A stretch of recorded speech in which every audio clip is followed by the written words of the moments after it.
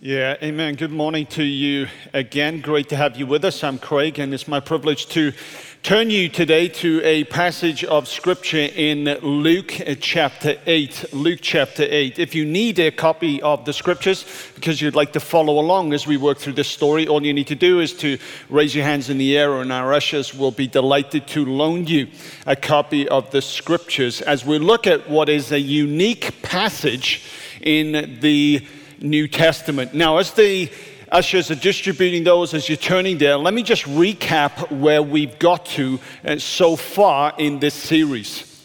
What we've said in the first 2 weeks is essentially that Jesus' interaction with the holy places, the temple and the synagogues, reveals two things. Firstly, his passion for hurting people, and secondly, his vision for the church. Secondly, we've said that the Jewish synagogue was actually a kind of prototype for the church. It had an emphasis on teaching, on fellowship, on discipline. Jews had learned to worship anywhere as the result of the exile. And so after, especially the destruction of the temple in AD 70, we actually see the synagogue and the pattern for it becoming really the prototype for what the early church practiced. And thirdly, we said that the ministry that Jesus had in between those holy places actually led to conflict within the holy places.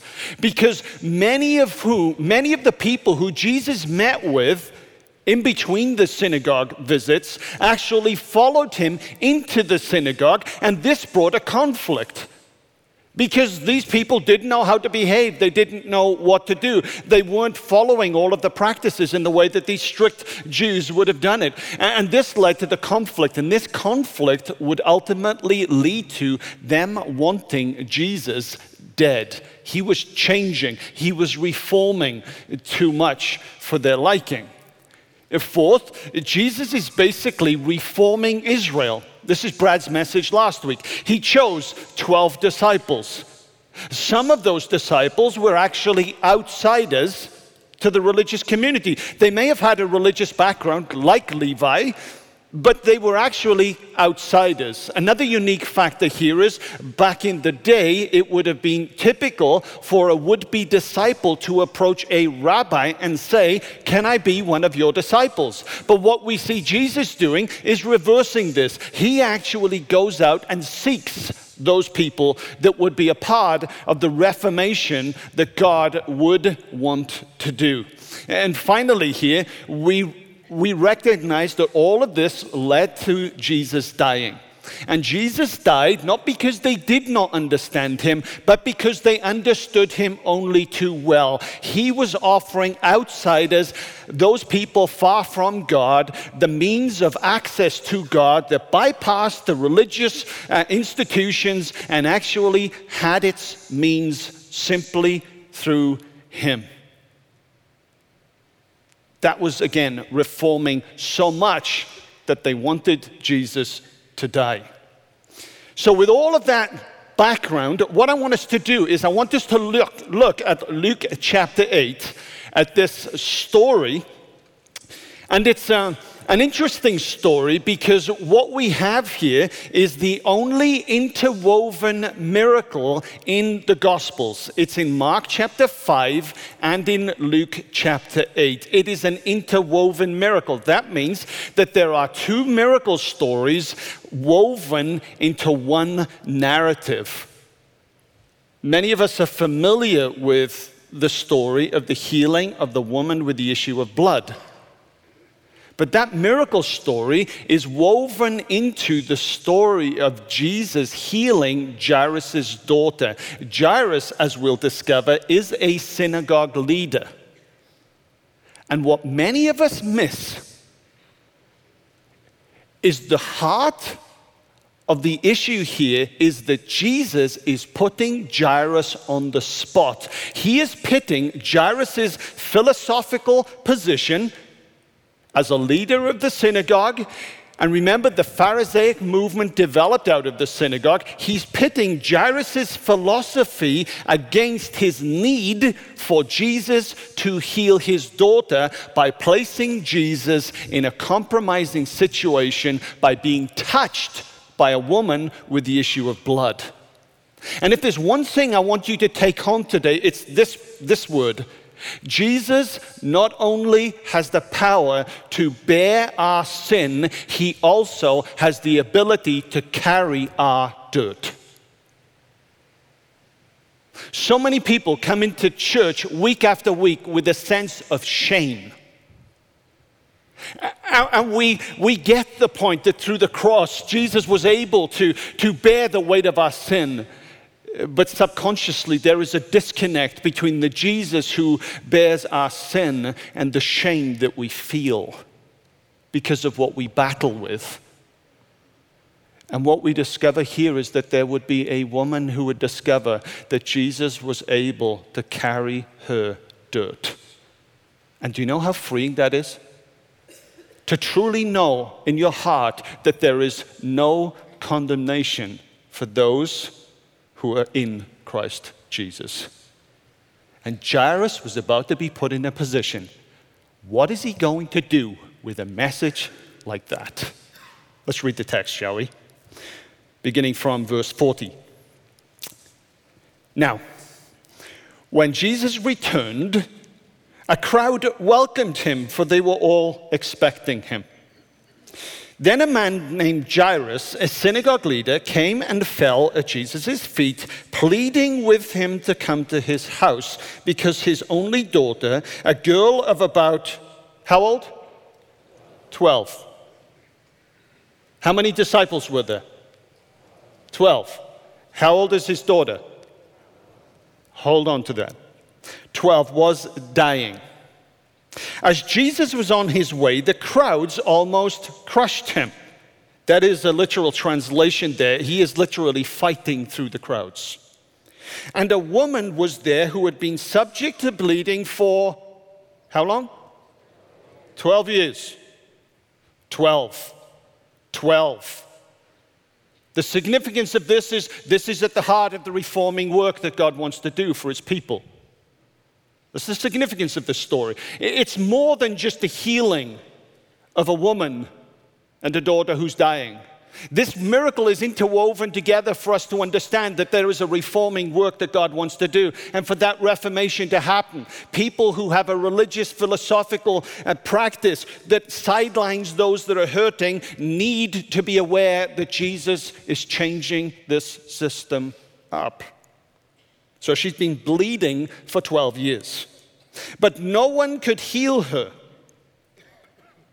She came up behind him and touched the edge of his cloak, and immediately the bleeding stopped. "Who touched me?" Jesus asked. When they all denied it, Peter said, "Master, the people are crowding and pressing against you." But Jesus said, "Someone touched me, and I know that the power has gone out of me." I would love to be able to spend time on this. The relation of the man Jesus to the work of the Spirit through the will of the Father. This is not magic. This just shows us that what Jesus did in his life as a man was empowered by the Spirit of God. Sometimes God works even through us, even when we don't know it. But in this moment, Jesus recognizes it. Then the woman, seeing that she could not go unnoticed, came trembling and fell at his feet. In the presence of all the people, she told why she had touched him and how she had been instantly healed. Then he said to her, "Daughter, your faith has healed you. Go in peace." While Jesus was still speaking, someone came from the house of Jairus, the synagogue leader. "Your daughter is dead," he said. "Don't bother the teacher anymore." Hearing this, Jesus said to Jairus, "Don't be afraid, just believe, and she will be healed." When he had arrived at the house of Jairus, he did not let anyone go in with him except Peter, John, and James, and the child's father and mother. Meanwhile, all the people were wailing and mourning for her. "Stop wailing," Jesus said. "She is not dead, but asleep." I love this. Do you know what Jairus' name means? God will awaken. God will awaken. There's always power in the name, right? God will awaken. Don't worry, she's asleep. What's he doing? Speaking a word straight into Jairus' heart. They laughed at him, knowing that she was dead.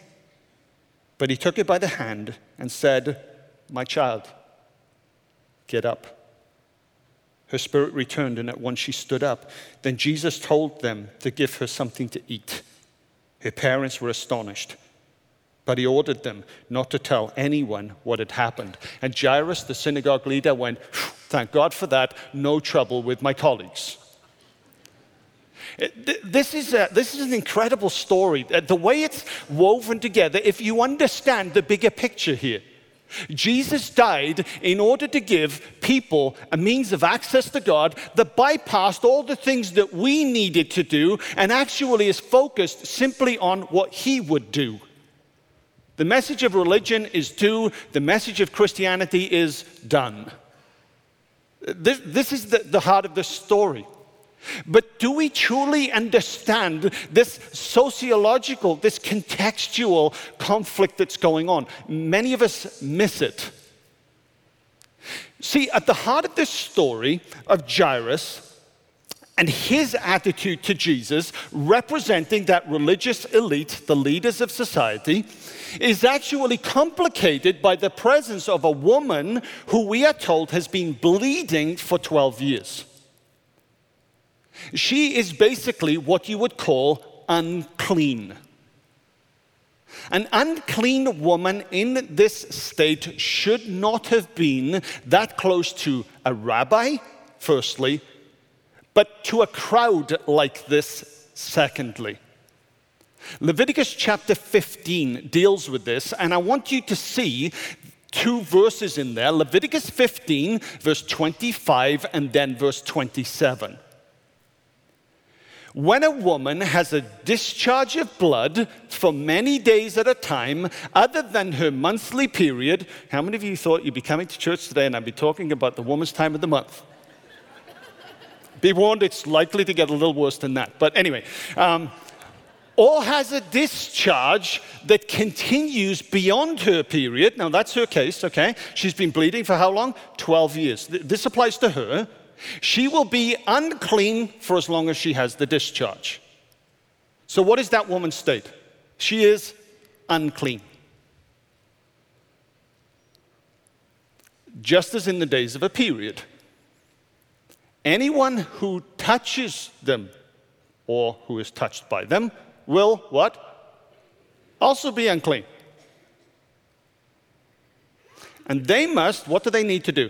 They must wash their clothes, bathe with water, and they will be unclean until the evening. You're getting the picture, right? The woman has a discharge of blood for 12 years. According to this, the rules that applied to the time of the month apply to her now. She basically should have been segregated and isolated for a week after her period. So even after the bleeding stops, there would be this isolation that a woman would experience for a period of 7 days. But more than that, anyone she touches or who is touched by her is also unclean until the evening. They must bathe, they must wash their clothes, then they are in a position to be considered clean. So Jesus is invited by a synagogue leader who knows the ruckus that is going on by Jesus' behavior and acceptance of unclean people, is now, through the actions of this unclean woman who touched Jesus, put in a position to decide what is more important to me, my philosophical position about people on the outside or my need for this rabbi who God is working through to heal my daughter. It's truly amazing what happens when someone who has a rigid, fixed philosophical position suddenly is led into a painful experience, and that experience causes them to rethink their philosophy. I could mention a number of issues that we tackle, but once you start to experience the pain of this, you rethink your position. This is what's going on in this story. It's a beautiful example of the sovereignty of God being displayed through a so-called disobedient woman. It's truly remarkable. Now, for us, we read Leviticus 15, and let's be honest, doesn't this sound awful? I mean, ladies, thank God you weren't born in Jesus' day, right? I mean, basically, every single month. That time of the month, you'd have to isolate yourself. And what makes this worse is, there is a woman here who, through no fault of her own, for 12 years, has had to experience this kind of segregation, this kind of isolation. These purity laws, these laws that speak about being clean and unclean, for so many of us are shocking, they are revolting, they are disgusting. We can't get a head around them. But in reality, I think we've not understood these laws in the way that we should. You see, the purity laws were not about segregation or separation or division. The purity laws dealt with what I'm calling compatibility, not culpability. The purity laws dealt with the incompatibility of the human nature with the holy God. These purity laws were written for both men and women. We're talking about female here. To remind a man and a woman of the frailty of the human nature and of the glorified otherness of the divine, and how these two are not compatible. It's not talking about culpability. Purity laws were not about right and wrong, good and bad, positive and negative, but about the compatibility of the divine to the human. They were reminders to both men and women that our human condition is frail. And in the presence of a holy God, that's a problem. That's the intention. Now remember too that these purity laws were given with regards to approaching, not the temple, but the tent of meeting. The tent of meeting, the place where God dwelt, where God's holiness and all His glory was manifested. These purity laws were written to show the incompatibility of fallen humanity to actually enter into the glorious holiness of God Himself. It's about the proximity to holiness. So when we hear the words unclean, we think good, bad, positive, negative. But an ancient Jew wouldn't think like that. An ancient Jew would recognize, wait a minute, this reminds me of the frailty of my human nature, the fallenness of my human nature, and in this state I cannot enter the presence of God. And the question is, what do I need to do to enter into the presence of God in my fallen state? So think about this. The fact is, the Bible assumes impurity. The Bible says we were born in sin and shaped in iniquity. We were born that way since Adam. So the Bible assumes impurity. So according to Leviticus, impurity, and you can read this, happens when you consummate a marriage, when you bear a child, and when you bury the dead. Any of you bold enough to say that you're recently married here? Have you consummated that marriage? I hope you have, and I hope it was good. But the Bible, what does the Bible say? Does the Bible say that consummating a marriage is therefore bad? Does the Bible actually say that bearing a child, which would render you unclean, was bad? Does the Bible actually say that burying the dead, which would actually render you unclean, is bad? No. So what are these things? These are reminders based in the unique, natural phenomenon of both a man and a woman together that remind us that we are fallen and that something needs to happen in order for fallen people to enter into the presence of God. And so a menstruate woman is no more a sinner than a man is righteous. A couple consummating their marriage are not sinners any more than a celibate single is righteous. The solution for being unclean, I hope you get this, is not forgiveness. It's purification. What makes us clean? What makes us right with God? What makes it possible for us to enter into the presence of God? So, ladies, the good news with all of this is that when it's that time of the month, you're not in a bad state. Now, your hormone or your testosterone-rich husband may make you feel like that.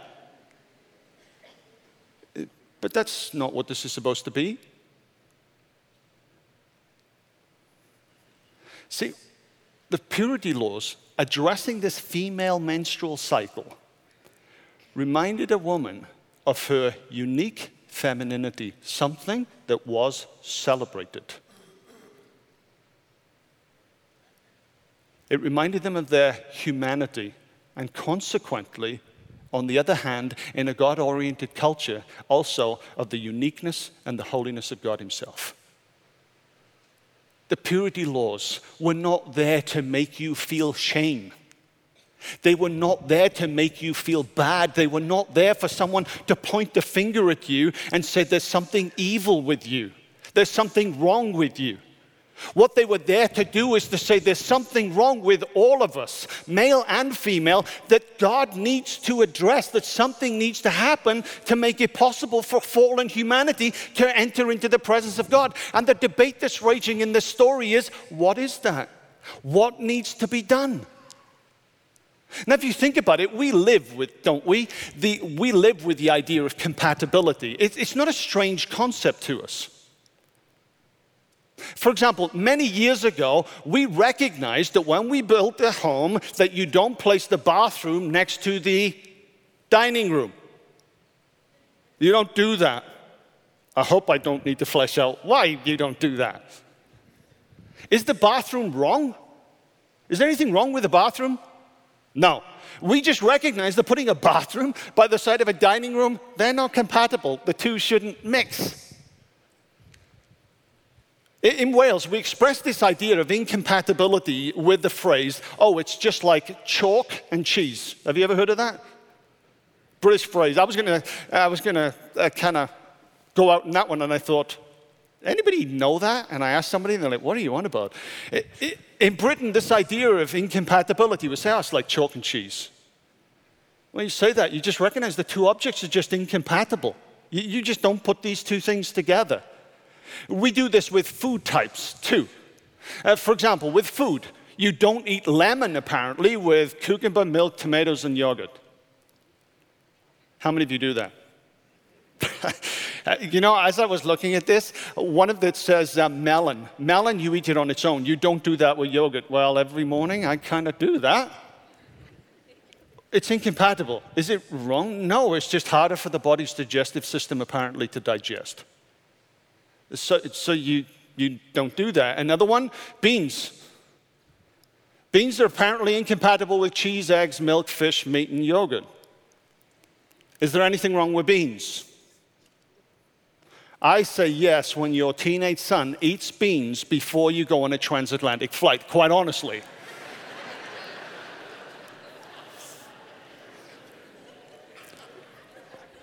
But seriously, you can't believe I said that, can you? There's nothing wrong with it. We grow up with the idea that some things are just incompatible.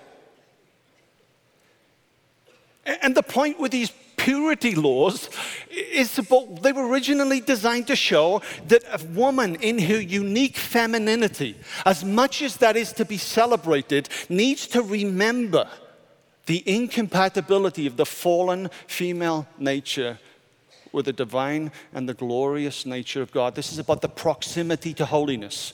the same thing applies to a man. That's the way this was supposed to be. But unfortunately, by the time we get to the world of Jesus, things have changed. In Jesus' time, the entire pagan world, in a sense, had actually moved in on the Holy Land. And so believers found themselves in a debate asking themselves, how are we supposed to live right in an unrighteous world?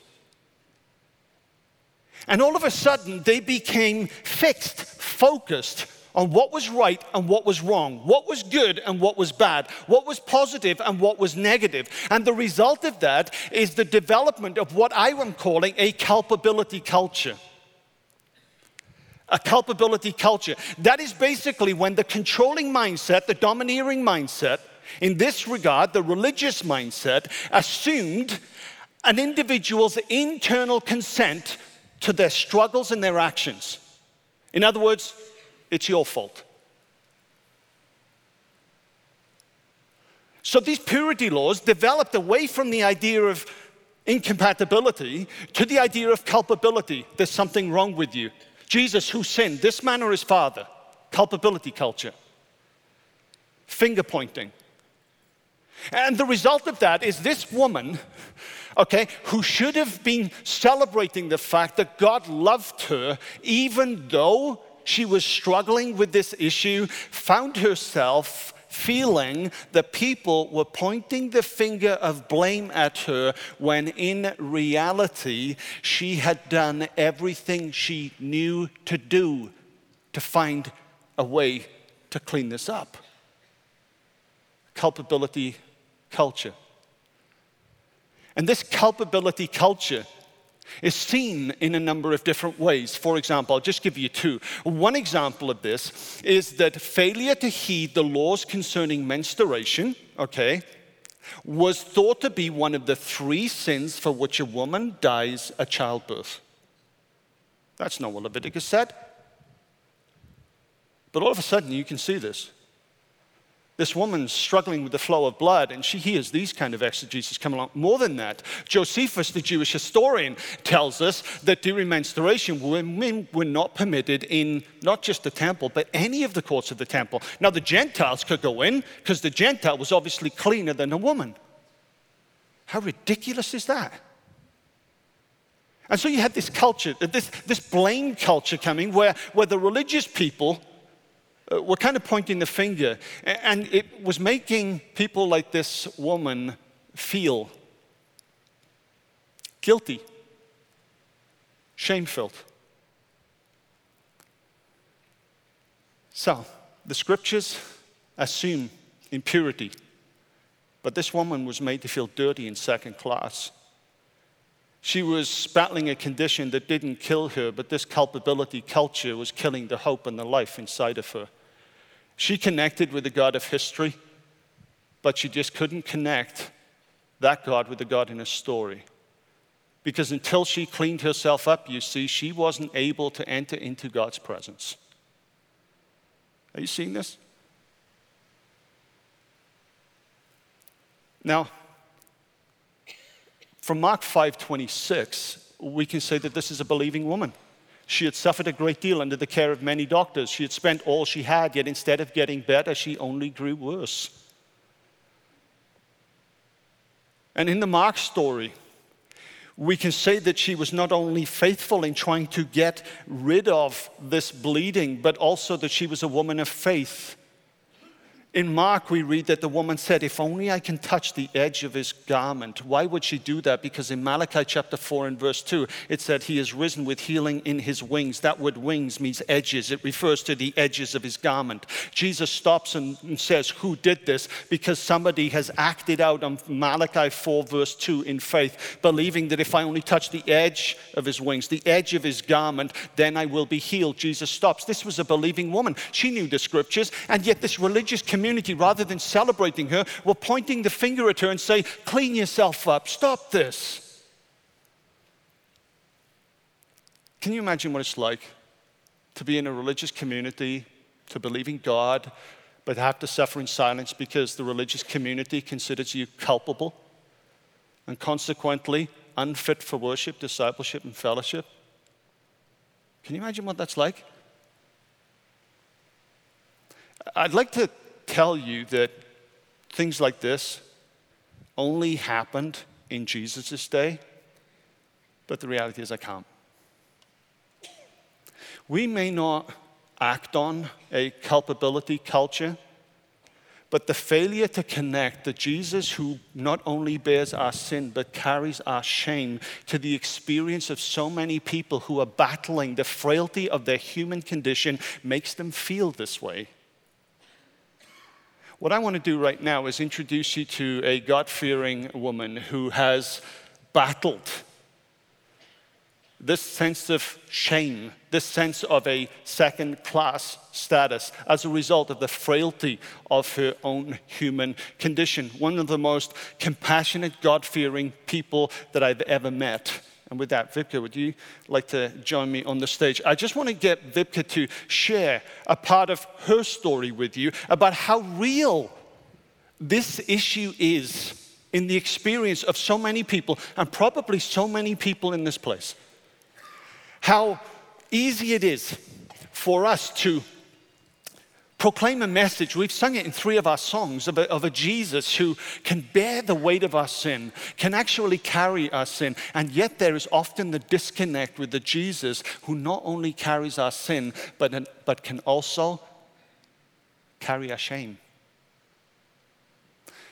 Vipka, we just heard about that woman, and there's so much in that woman's story that I'm sure you can share in yours. Just share with everybody a little bit of the story and how your story and how that connects. Yeah, thank you.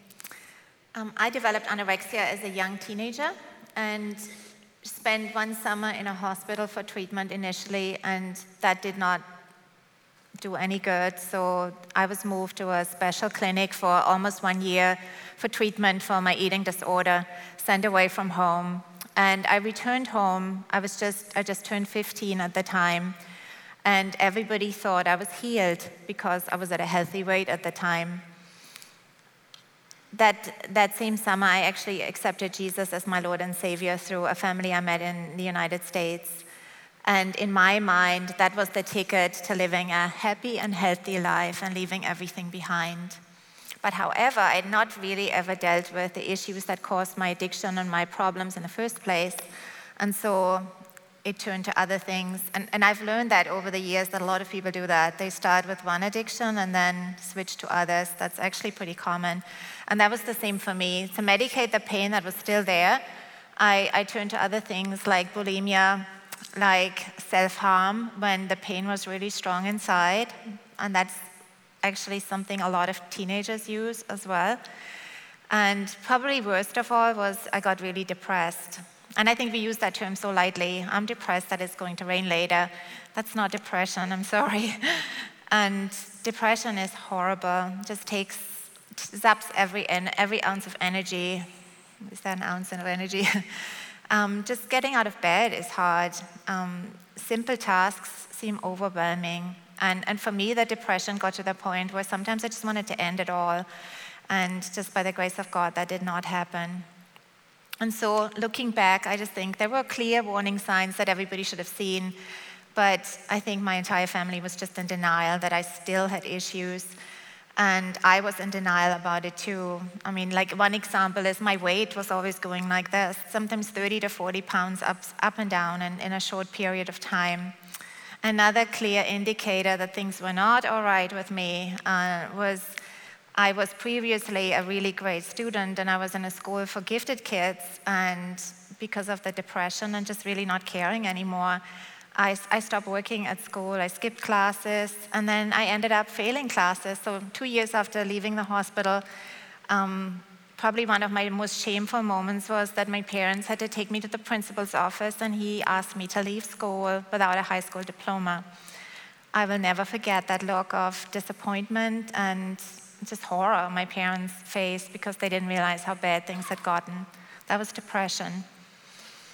And so the other thing was I was the first believer in my family, and I was on a mission to show them the hope and life that Jesus gives us and offers us. But I didn't really experience that in my own story, in my own life. And So I can relate to the woman in the story. I just felt I carried a sense of guilt and shame with me all the time. I felt like I was a second-class Christian, and like I was one of those people that didn't really fit into church society. And I knew without a doubt that I was powerless to live that life that I so desperately wanted to live, but my life was so unmanageable. So we get married, and in those early years, I remember thinking to myself, God, help me work this out. Here I am coming from a really messed up family, and if you've ever heard part of my story here, you'll understand what I'm saying. And I was saying to God, here I am coming from this messed up family, and I'm fine, you know. And there you are, coming from this, you know, really great background, and you're just so messed up. And you see, what I was doing in that moment was actually living out this culpability culture in my own life. Because I had the view of Jesus who saved people from sin. But the type of Jesus who entered into people's day-to-day suffering and helped them with their shame was not the Jesus that I actually understood. It took me a long time to realize this. And many times I would just say to you, why didn't you just stop? Why didn't you just stop? I mean, really, because I couldn't. I was powerless to stop. And you know, one of the things I feel passionate about is that I didn't mean to like live a double life, because often it felt like that. I felt like inside I carried that pain. I had depression. I struggled, but on the outside I looked as Dutch clean as most of you do. So nobody would have known, right? So that was not my intention to be deceiving anyone. And did I believe that Jesus could heal me? Yes, I did. I believed it in my head and I believed it in my heart. But it wasn't reality. And sometimes I would have prayer for things, but the one prayer just didn't fix it. Believe me, I tried it. Didn't do it alone.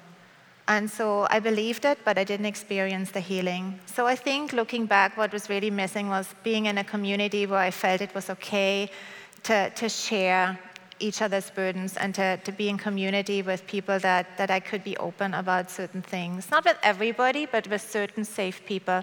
And I think in that culture, I didn't experience it. Like you said, it was like we could go to God with our sin, but not with our shame and with our struggles.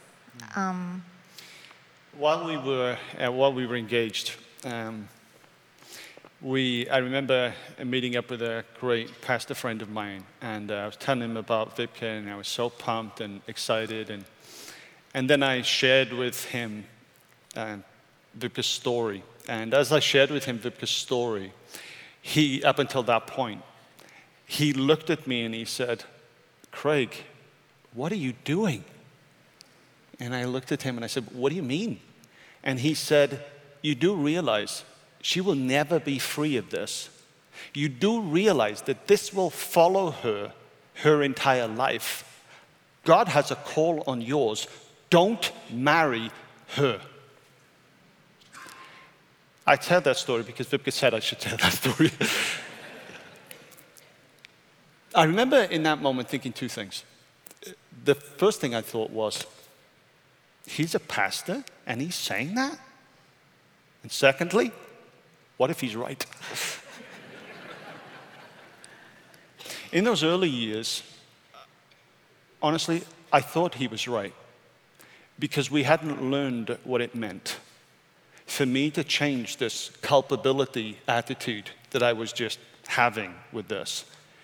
And we hadn't learned what it truly meant to actually give Jesus our shame. To do nothing more other than to realize that in Jesus there is someone who actually can fix us up. We don't have to fix ourselves and then go to Jesus. And it seems as though when we got to that point, there was really a shift. Just as we begin to wrap this up, share a little bit words of encouragement, words of truth into that part of our story.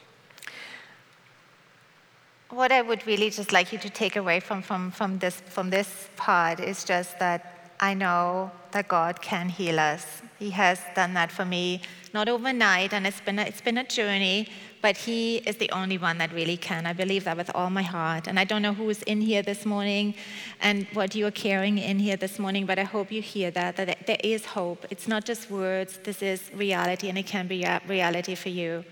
Craig said earlier that we have just been here 2 years, and many people have come to me over the time and said, oh, I Googled you, and I looked up his sermons, and checked you out and all that. But you know what? We did that too. Yeah, we checked you out as well.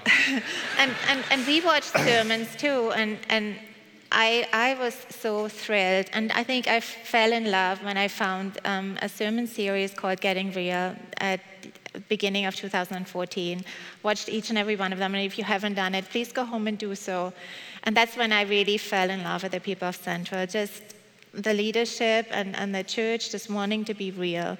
You know, not, again, there's appropriate and inappropriate ways of doing things, but just to have that message, it's okay to bring your shame, your struggles, whatever that looks like, and to journey together. And we're not judging you. We want to be real, and we want to be authentic in our walk.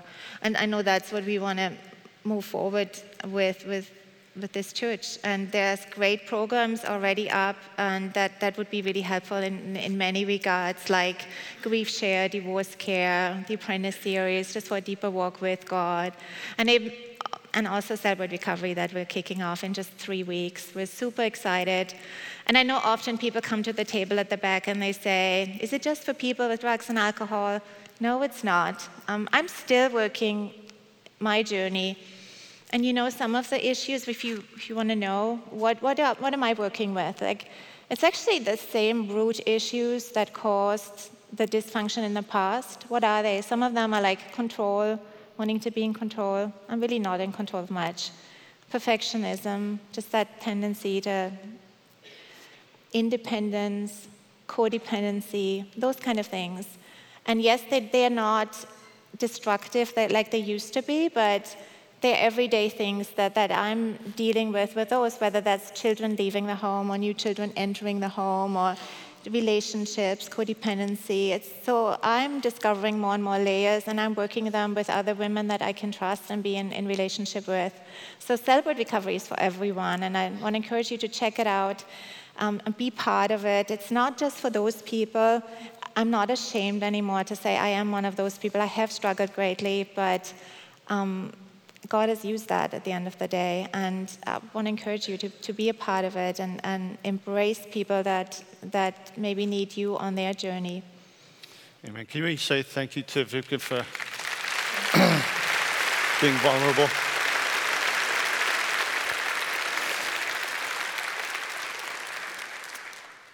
So while God was healing Vibeke from the inside out, God was also healing me, purging me of this culpability attitude that I didn't know I had, but I did. And this is the remarkable thing when the story gets to the end. I love this part in Mark 5. Then the woman, seeing that she could not go unnoticed, this in Luke as well, by the way, I don't know why I put the Mark one up here, came trembling and fell at his feet. In the presence of all of the people, she told why she had touched him, and now she had been instantly healed. Then he said to her, "Daughter, your faith has healed you. Go in peace." Please notice what had happened. There is a leader of a religious synagogue here, Jairus, who had this culpability attitude, just like I did. And Jesus feels this touch, realizes it's an act of faith on the basis of Malachi 4 and verse 2, and says, "Who touched me?" The disciples say, "Jesus, are you crazy? Look at this, we're getting crushed." And he said, "I'm telling you, somebody needs to testify here. Why does this woman need to speak up? Why do we ever need to speak up and voice those things that we've struggled with, those things that we felt shamed by?" One of the reasons is as an encouragement to us about what God has done. Secondly, as an encouragement to the people around for what God can do. But thirdly, and in this context, here is Jairus, frustrated because Jesus is delaying going to his daughter, now torn because this woman's confession puts him in a position to have to make a decision. Am I going to hold to my philosophy that he is unclean? Or am I going to allow an unclean rabbi to come and minister to my daughter? Am I going to allow my philosophy to change? And this is the remarkable thing with this. And the remarkable part of this is that Jairus, in that moment, as he's wrestling this through, what am I going to do? What am I going to do? He hears a voice coming to him saying, Jairus, don't bother the rabbi anymore. Your daughter's dead. Imagine how he feels in that moment.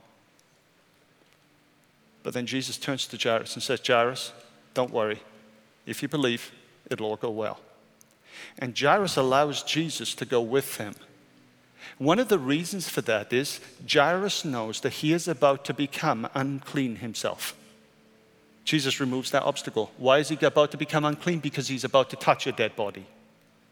He's going to enter into this unclean state. And so Jesus in this moment kind of makes it slightly easier for Jairus by allowing the girl to pass, because now Jairus doesn't have to worry about the unclean issue. And Jesus, we know the story. Jesus goes to Jairus, goes to the home, and the daughter is raised. Now, we aren't told whether Jesus sends her away for 7 days to prove her cleanliness, but that's really not the point. The issue at stake isn't clean versus unclean. It's not good versus bad. It's not right versus wrong. But who or what makes you right with God? And the answer of the Bible is Jesus. Some of you probably come in here today and you're looking at the words on the fence over the last couple of weeks, and you can't look there because that's the way you feel. A sense of shame. Some of you may not be struggling with those words, but there are other issues in your life and you struggle with those. And you feel that you need to do something in order to clean yourself up. But the message of the gospel is not just that Jesus bears our sin. The message of the gospel is that Jesus also carries our dirt. Jesus makes us clean. Jesus breaks every chain. And the good news is that Jesus has not only done that for Vibke, he's not only done that for me by purging me of attitudes and hurts and habits that just drive my actions. He's done it for many people too. And we want you to rest in that truth. That if you're in here today carrying that sense of shame, Jesus carried it as well. And we want you to meditate on the truth of these words as the team just sing a song about Jesus being able to break those chains of addiction, those hurts, those habits, the brokenness. And as that song is sung, there are going to be testimonies that you're going to see from other people as this song goes that will just reveal to you that Jesus not only bears our sin, church, Jesus carries our shame. We never need feel dirty or second class again. Jesus makes us whole. Ponder that, celebrate that as this song is played. That's one of those songs we can just keep singing and singing, isn't it? Especially when we realize that the frailty of our human condition that often will lead us into actions, holding on to hurts, habits, and hang-ups that we really should let go of. It's in Christ and through touching Christ that we can let them go. When you truly understand that, when you close the gap between a Jesus who not only bears our sin, but ultimately carries that frailty in his own body, it truly does set you free. And as we leave here today, if we've touched on issues that you know you need prayer for, then at the front, at the end, there will be people who will be here to pray for you. Please don't leave without doing something decisive with this. If you need more privacy, you can go out of the church, out of the auditorium here, and just to the right, and there is a prayer room there. But I pray that this week and every single day of your life, you will realize Jesus not only bears your sin, he actually carries the frailty of your human condition. He carries your dirt and he carries your shame. So people of God, go from this place knowing that there is no condemnation for those who are found in Christ Jesus.